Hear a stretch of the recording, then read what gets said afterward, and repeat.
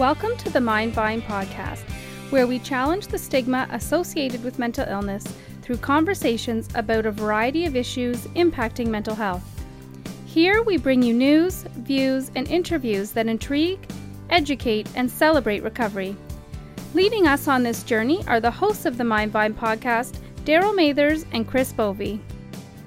Welcome to the Mindvine podcast. My name is Daryl Mathers. I'm with my co-host, Chris Bovey, live on, looks like, on the side of his house in Curtis, Ontario. And 40-degree weather on the deck on the back, yeah. Actually, I can see you sweating. It's great for people that will be listening to the podcast. They don't have to listen to you sweat outside of your house. How have you, besides cranking up your air conditioner, what have you been doing to stay cool? Well, I think it's kind of with the stage opening, we've kind of changed some things. So our oldest daughter is back doing work one day a week, and we actually enjoyed a patio for the first time. They trellised off socially distanced acceptable patio. So it's slowly, we're kind of, using common sense, but it's nice to sort of introduce little things here and there that kind of return to normal. How about you? Yeah, it's been nice to look forward to things. That's what I was saying. We just got back from vacation and camping. We've got a few more things planned for later in the summer. But it's just nice to think, okay, in a couple of weeks we're going somewhere, we're doing something. Because before that, March, April, May, it was just like, everything's been canceled. We can't go anywhere. And at least at this stage, I think just the idea of being able to do something has helped us kind of manage everything. Mm-hmm. And we're going to mandatory masking starting this week. Yeah, that's right. So we'll see how that goes over. I think most people get it. I think there's still sort of some of those that feel they want to challenge this as their right not to wear a mask. But hopefully everybody does the right thing as we move forward, so we can start to reopen stores. Yeah, you're seeing more. I was actually surprised going through a bit of Ontario last week. You're seeing more and more people do it, and I do it for my mom. I don't really feel like I'm in one of those areas where I'm too at risk, and neither are my children. But my mom's in that group, and she wants this to be over as soon as possible. Right? Sure. So if we all kind of just take that step and put on a damn mask, then this should be over. Sooner. Yeah. And I think it's just a signal that wearing one and doing that, even if you have different views of it, it just says, I care about other people other than just myself. And that it's really such a small thing to have to do. It's only indoors when you go out to stores or shopping and things like that, or whatever indoor places. So I think it's when you consider people have lost their businesses, that lost their income, some people have lost loved ones. It really is a small thing that we can all do together. One of the things that's been interesting about the pandemic is, I'm watching the same TV all the time, the same program, CNN, CTV. And CTV is where I discovered what our next guest was up to. Pleased to welcome author Wesley King to the Mindvine podcast. Wesley, I noticed him a couple weeks ago on Your Morning on CTV and promoting his new book, and thought it'd be great to have him on. So Wesley, welcome. Thanks for having me. So we'll get into your book and your kind of story a little bit. I mean, you've written several books. Sarah and the Search for Normal is your most recent one. But before we go there, how have you been dealing with this whole thing from in your neck of the woods, Nova Scotia? Yeah, it's certainly been a bizarre year. It's been, frankly, an awful year too. It started out with a personal tragedy in January that sort of affected a lot of what I was doing this year as well. That led into the whole world sort of changing as well. In terms of a strictly coronavirus sense, Nova Scotia's, done remarkably well. We've been somewhat immune from the worst effects of it out here. We're currently running, at 0 cases and have been for a few weeks. And so there wasn't a huge change here. Culturally, there's, I'm not sure it's a good thing, but, no one's wearing masks. No one's social distancing anymore. They've sort of moved on the East Coast, it seems. apart from closing their borders and hoping not to let anybody else in, I guess it seems to be the philosophy around here. You know, the pubs had lineups the moment they opened a few weeks ago again. So people seem to have moved on there. For a writer, you know, trying to find any gift in disguise, but I completed 3 books over the course of the shutdown because I couldn't leave, you know, you could just sit on the work. So it was a remarkably productive time, and thankfully, you know, no personal hits in terms of someone being, you know, diagnosed or anything like that. So relatively lucky. Wes, I want to start off with one of your previous books, O.C. Daniel. Shout out to the Whippy Wildcats, if anybody's watching. Yeah.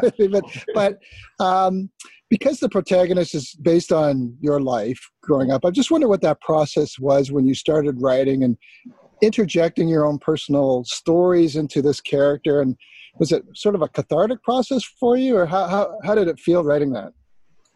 Yeah, bang on. It was definitely cathartic. It took a long time to sort of get the nerve to write it.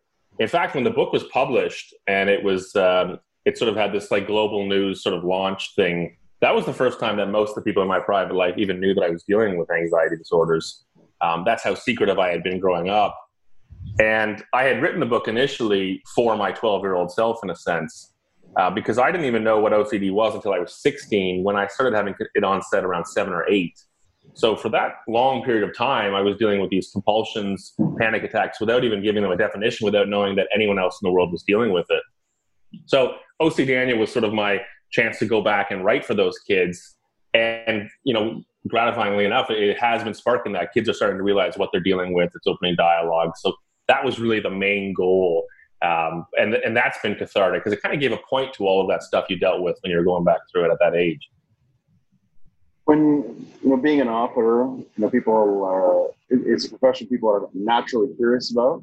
But when you kind of connect yourself to a cause like mental health, you know, you kind of have 2 different groups of maybe people of interest approaching you. What has been the kind of the feedback you've received from people whose lives have been touched by mental illness? Read one of your books. Yeah, and you're so right. You know, you write a book and you love to get those readers connecting with you and say, I fell into the world, I escaped into this. But having people connect that this made a positive impact on their mental health, it does hit on a different level. And it again speaks to my own experiences, which are still ongoing for those of us who deal with mental health. You know, you don't just, you know, flick a switch and it goes away. And sometimes it can be injurious to think that that's what's going to happen. Oh, if I just do this, I'll never have to deal with it again. That, you know, it can be a lifelong issue that can be mitigated and sort of managed. But to have kids come up and say that I've finally been able to talk with my parents, I finally been diagnosed, I finally have these tools in place, that makes such a big difference. And, you know, I was lucky enough to go speak to a lot of school boards and teachers across North America and sort of discuss with them about how they're reaching out to their kids as well. So now they've implemented these books in their curriculum, because not just people who have mental illness, but how to deal with the people around you, how to be empathetic, how to be open. You know, adults have a lot to learn there, never mind kids. Actually, I think kids might be inherently better at it sometimes from what I see. But hopefully everybody's sort of working on that now. What a strong theme throughout your books, or a lot of your books, is sort of this self-discovery and finding our own norms, right? Mm. I wonder what your advice is. So I think a lot of kids on social media are looking at sort of a fake environment and trying to create a normal based on that fake environment, instead of seeing people that actually have flaws. You see this sort of candy-coated vision of what a person's supposed to be. And how do we encourage, or what's your advice for young people to find and accept their normal in life? Great question. Yeah, and you're right. Like, you know, I know the statistics aren't quite clear. There's a lot of belief that maybe some of the rates of anxiety and depression are rising because of this idealized version we're getting of the people around us. Because you're right, everybody's presenting their best selves. And every one of us goes on our social media and thinks, oh, I wish I was on vacation, all this kind of stuff. For kids, you know, and especially people dealing with mental health challenges, which so many of us are in some way or another, that becomes dangerous. So for Sarah, she makes up this list of rules. And they're basically just the things she sees in the people around her. And she's like, well, that person I think is normal, so I need to do that. And she's got like 135 of these to follow. It's growing constantly. And it's creating this unrealistic expectations for her. It's actually pushing her further and further away. It's secluding her because she feels further from normal. So as you said, the point of this book is sort of redefining what our normal is and finding what our healthy sort of representation is. you know, and it's good to have dialogue with kids too, and, you know, keep letting them know, you know, as you said, that the things that you're seeing in the world around you are candy coated, that everyone's not perfect, and trying to find that flawed self that's okay. That's sort of Sarah's journey here. My kids have decided that the first time they're going to vacuum is during one of these podcasts. So it's hey, don't knock it. If they're doing some housework, you that's hang on. Right. That's a good thing. This is a pandemic-related issue that, you know, there's not much I can do about it now, so my apologies. But when you look at what you've accomplished in terms of an author, and you mentioned, you know, speaking to young people across North America, when you look back at your own adolescence and what you were dealing with, how do you think you would have reacted to seeing something like this, or being able to read something like this? Yeah, this, you know, and again, both of these books were designed almost again for that kid that I was, that felt so isolated and alone and like the only crazy person in the world. They were designed to sort of give that kid some hope. O.C. Daniel about how we're not alone, and Sarah in the Search for Normal about how we can work on ourselves and sort of, you know, come to find our own version of normal and what's best for us. So it would have been huge because, you know, as I said, when I was 12, 13, like in O.C. Daniel, I was doing 5 or 6 hour repetitive sort of routines throughout the night, like, you know, these compulsions, this list of things, sometimes sleeping an hour or two, going to school for weeks on end, you know, brushing my teeth till I was spitting out blood, all of these things were going for hours and hours and hours, and had no idea what was happening. A book that literally just told me that somebody else was going through this and it had a name would have made a tremendous impact on my life. So that was what we set out to do here. And then everything else that has come of it has been great, but that's really the central message. And it's great to hear, you know, your books are in schools. And I wonder, I saw you in an interview and I resonated with something you said, because I found, and maybe it's changed a little bit, that school boards are still kind of reluctant to talk about mental illness. They're okay if you come in and talk about mental wellness or resiliency, but there's this, what if somebody what if a student hears something and it'll, you know, they have a mental illness and it triggers them, and I feel like, well, wouldn't you want to help that person? But do you find there's still at a younger age, the education system, a reluctance to have these conversations? There is, you know, the book that came out after O.C. Daniel, I was doing a tour of that, and I got a letter from the principal of that school saying, can you please not talk about O.C. Daniel? Like, it was a popular book at our school, but I prefer if you don't talk about it because we have our own way of dealing with mental health challenges. And I'm thinking, like, you know, this is a book based on my own experiences. It's a message of hope. You know, is this not a good thing to bring up while I'm there if kids are curious? And you're right, there is reluctance. There was a lot of people who had pushed back and said it was too raw, it was too real for this age group. You know, to which I always replied, well, it started for me at 7. You know, so it started for me at that time. So why can't I talk about a kid who's dealing with it at the age of 12 now, as it is in this book? So I agree with you. I think there's, you know, it's almost like this funny thing, like, oh, if you talk to kids about it, maybe they'll start making up that they have it. And it's kind of like, you know, if one kid makes up that he has it, but another one gets the treatment that he needs, well, I think that's a good trade-off. And I think that's such a small percentage of what would possibly happen. Nobody who's dealt with mental illness would want to make it up, would want to pretend that they experience this. You know, it's a lot of challenges to it. So I agree with you. There's a bit of pushback. I hope it's changing. Maybe there's a bit more dialogue coming, but that's an example of where I was strictly told not to speak about my own book. It's funny because, you know, you'll see other topics that are fairly, you know, adult coming in, whether it's drugs or drunk driving and things that are kind of, you know, but when it comes to mental health, it's like, no, just talk about wellness and resiliency. And yeah, I feel like somehow we have to, if somebody identifies himself, shouldn't we want to know that and help them and set up the supports to help them? Because I'm sure this probably happened to you when you go and speak. There's that one kid that's kind of like, boy, this makes sense to me. This is my opportunity to talk to someone about this, because I never felt like I knew what this was, or I never felt like it was okay to actually talk about it. And you've made it okay to talk about it. Yeah, you know, just kids reading The Hunger Games, which is about children killing each other. But, you know, this story about mental health. And I get the idea of what they're saying, Trigger. But for me, I know I wanted to read what it was actually like, because if it was glossed over, my simple response would be, well, I have it worse. You know, that obviously is not what I'm going through. So it was important to me to show how bad it can be and what it can feel like, so that you can actually identify. Because if we hear that he just, he wasn't feeling good that day, it doesn't connect in the same way. So I think it has to be really sort of raw and tough. And both of the books talk about some pretty hard stuff that unfortunately kids deal with. So that's just the way it is. Well, I think we're seeing today, we're reluctant to draw parallels, but what's going on in the world today is all about having uncomfortable conversations, right? And it's about not necessarily, the status quo, and like if something makes you uncomfortable, don't walk away. Try to find out why it makes you uncomfortable. And I think that's an example of that is we protect ourselves. Because if I start to ask you questions about your mental health and what you were doing as a child, it makes me uncomfortable as a parent. But I think that's the place we got to get to.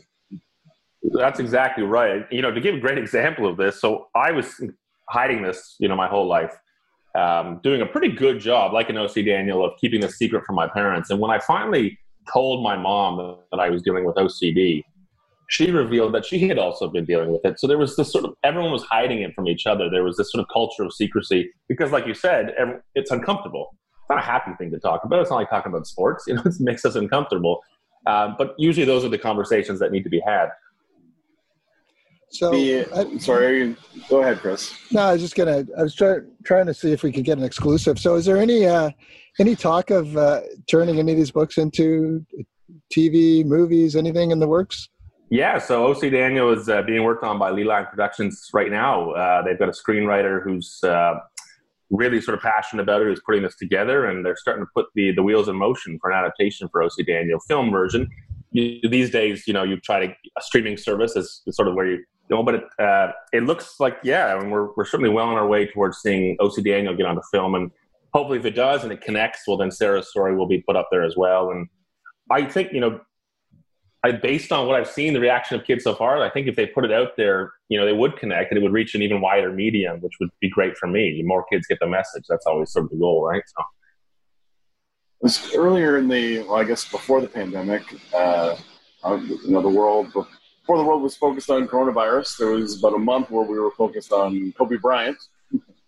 And I remember seeing that you actually had, a working relationship with Kobe. So maybe tell us a little bit about the work you did, but also about him as a person in your interaction.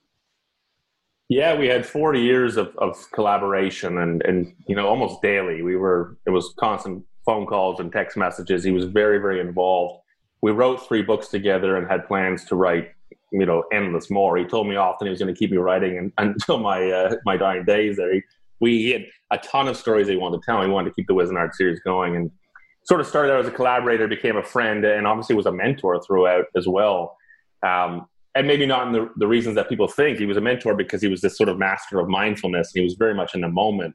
And that was a big part of what he wanted to put into his gameplay and into his books. And so that was something I was trying to learn from him. And that day, that's sort of when the world sort of tilted on its axis for all of us, and me as well. I was getting on a plane the next day to meet up with him, and we were going to spend the week together working on books 3, 4, 5. We had brainstorming sessions planned all week. So, and I found out by getting text messages because people thought I was already there, sort of, were you on the helicopter? Are you okay? And I had no idea what was going on. So it was a sort of horrendous way to figure out how this was all happening. And it was a strange mourning process. It was a friend, but you could go to a grocery store without seeing his face. You couldn't turn on the TV without seeing his face. So I can't even imagine, what the family had to go through, what these, when they lose someone famous, that different sort of process of mourning. And put me back into a bit of a dark place this year, which coronavirus didn't help. But Kobe's mentality was, get up and get back to it. So that was sort of eventually what I had to remember and get going again. So I wonder, working with them at first, was it hard to kind of, were you a bit starstruck? But then knowing Kobe and sort of being this Renaissance man, is there anything you took from him that you've adapted to your life or your writing style or anything that you learned from Kobe? Yeah, a ton. Yeah. And I think, I wasn't actually, we sort of started in sort of a funny way because I told him on our first phone call that I wasn't a fan of his because of his perennial beatdowns of the Toronto Raptors. And so we sort of got that out of the way. And the first time I met him, now I look back and I laugh, but I show up in his grand opulent office with flip-flops and a baseball cap and a softball shirt on. And we sort of had this casual relationship. And right away, he takes me down this sort of his wall of fame, as he had it, where he put up portraits of people he admired in every avenue of life, from like Obama to J.K. Rowling to Steve Jobs, like everybody who sort of dominated their industry. And he had this great ambition, but he also had this sort of self-assurance, which I tried to learn from him. And it wasn't cockiness, because he thought everybody could have the same self-assurance. He didn't actually place himself above. He just believed thoroughly that if you could will these things into happening. And he believed that through his life and did it. He accomplished it. So I tried to always put that in. When I had low moments of writing, I'd call him, be like, Kobe, and his response was always like, "You're going to do it, man. You're a genius. Hype it up." That's what he was. He was a hype man. He was like a professional hype man for everybody in his life. So I tried to take that a little bit, and it's hard to do. It's hard to keep the energy. The guy slept like 3 hours a night and still was jumping off the walls. But the best that we can do, and to hype the people around us, that's what I took a lot. So I think more in my personal life than my writing life is what I learned from him. It must be like, just going back to like, you mentioned the grieving process. He was your friend. Yeah, I imagine part of you wants to keep his legacy going in your own way. How do you want to or try to honor him as you move kind of forward in your life and in your career?